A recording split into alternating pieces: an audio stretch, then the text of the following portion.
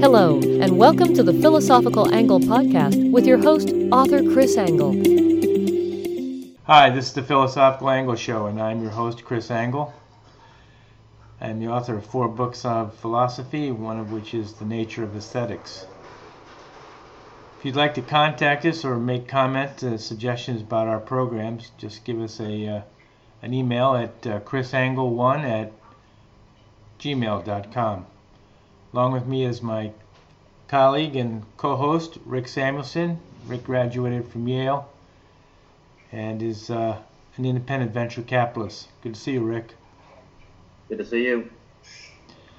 The purpose of the Philosophical Angle program is to examine the nature of concepts being used in current media and secondarily use those definitions to understand the righteousness and ethical superiority of conservative positions. So this week we're going to discuss the university admission scandal, where parents have attempted or actually have bribed athletic officials at universities to give athletic preference for admissions purposes to their kids when they actually deserved no admission preference for athletics. It's obviously an unethical situation, as ethics. So we should probably define ethics. We're going to define it as the appropriate dispensation of respect.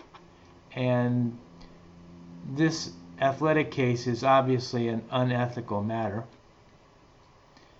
The admissions policy of the universities should be respected by all those involved, whether it's the admissions officers or anybody on the university staff and the people who apply to the universities.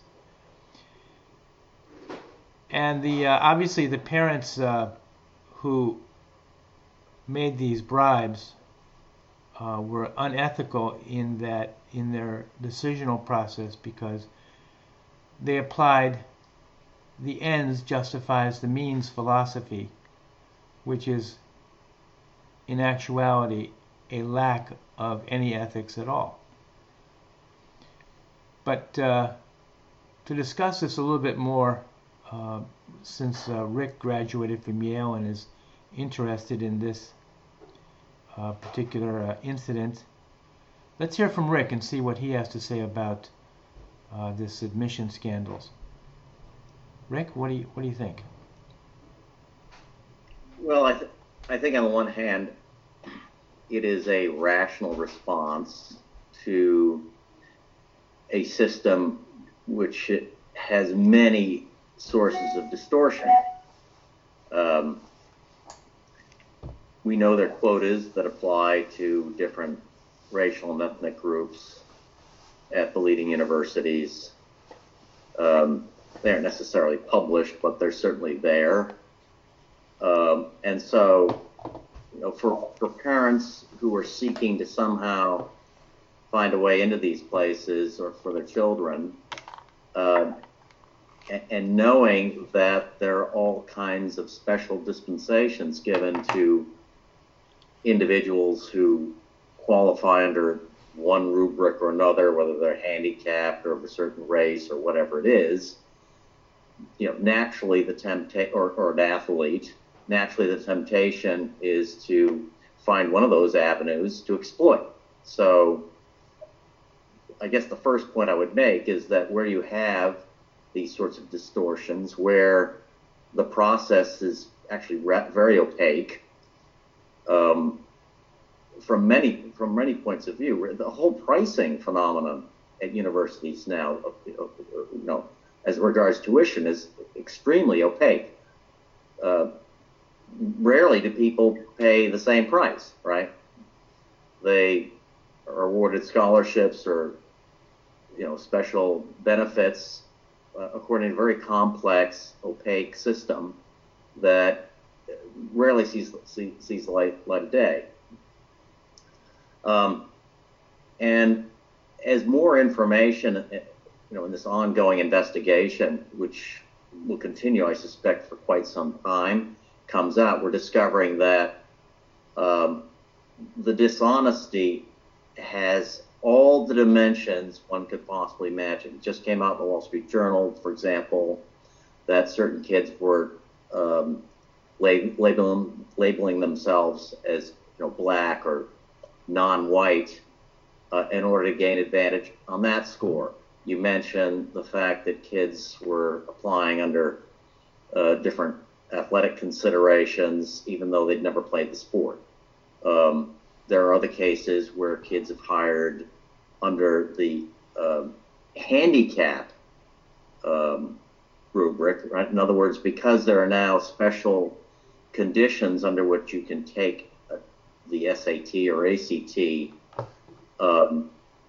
if you declare yourself handicapped, they've been able to cleverly use other people to take those tests for them, or to have the test graded by someone who gives them an advantage.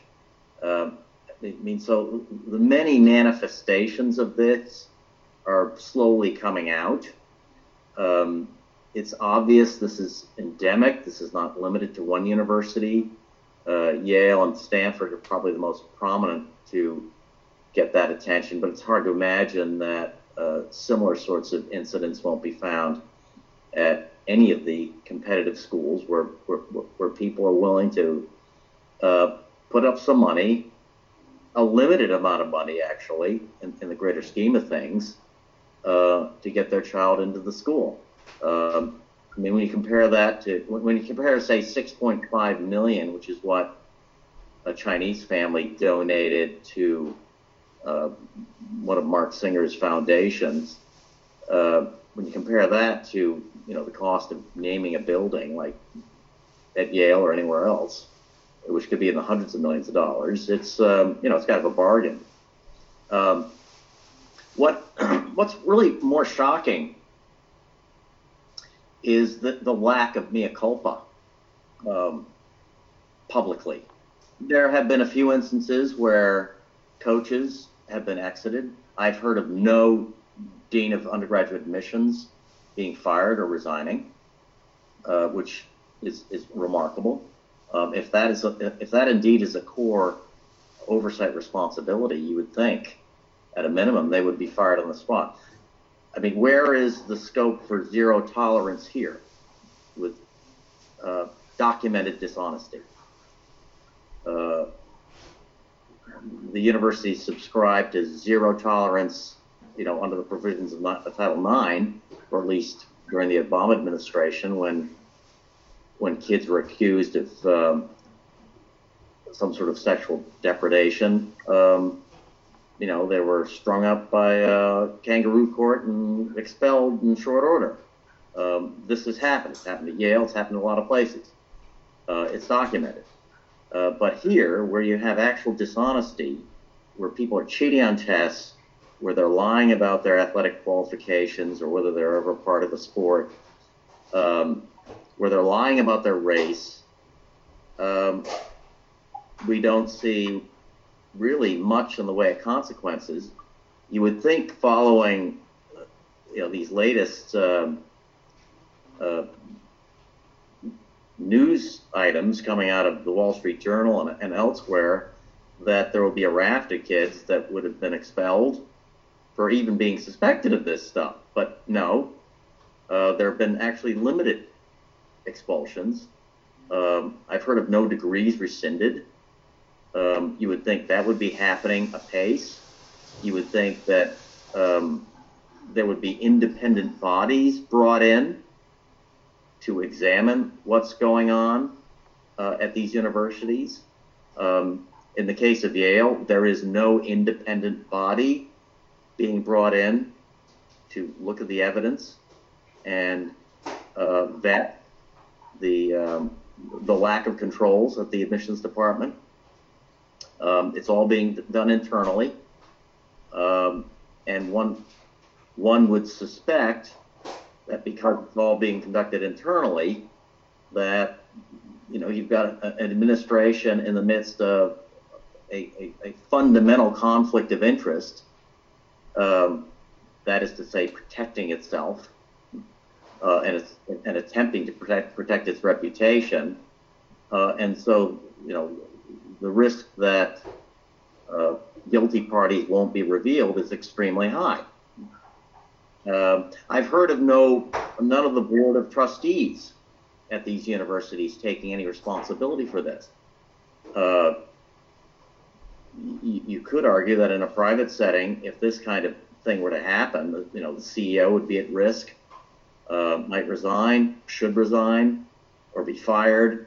The board of trustees would certainly be suspect in terms of their lack of oversight. All of these moving parts that one would expect to be accountable in what is by far the worst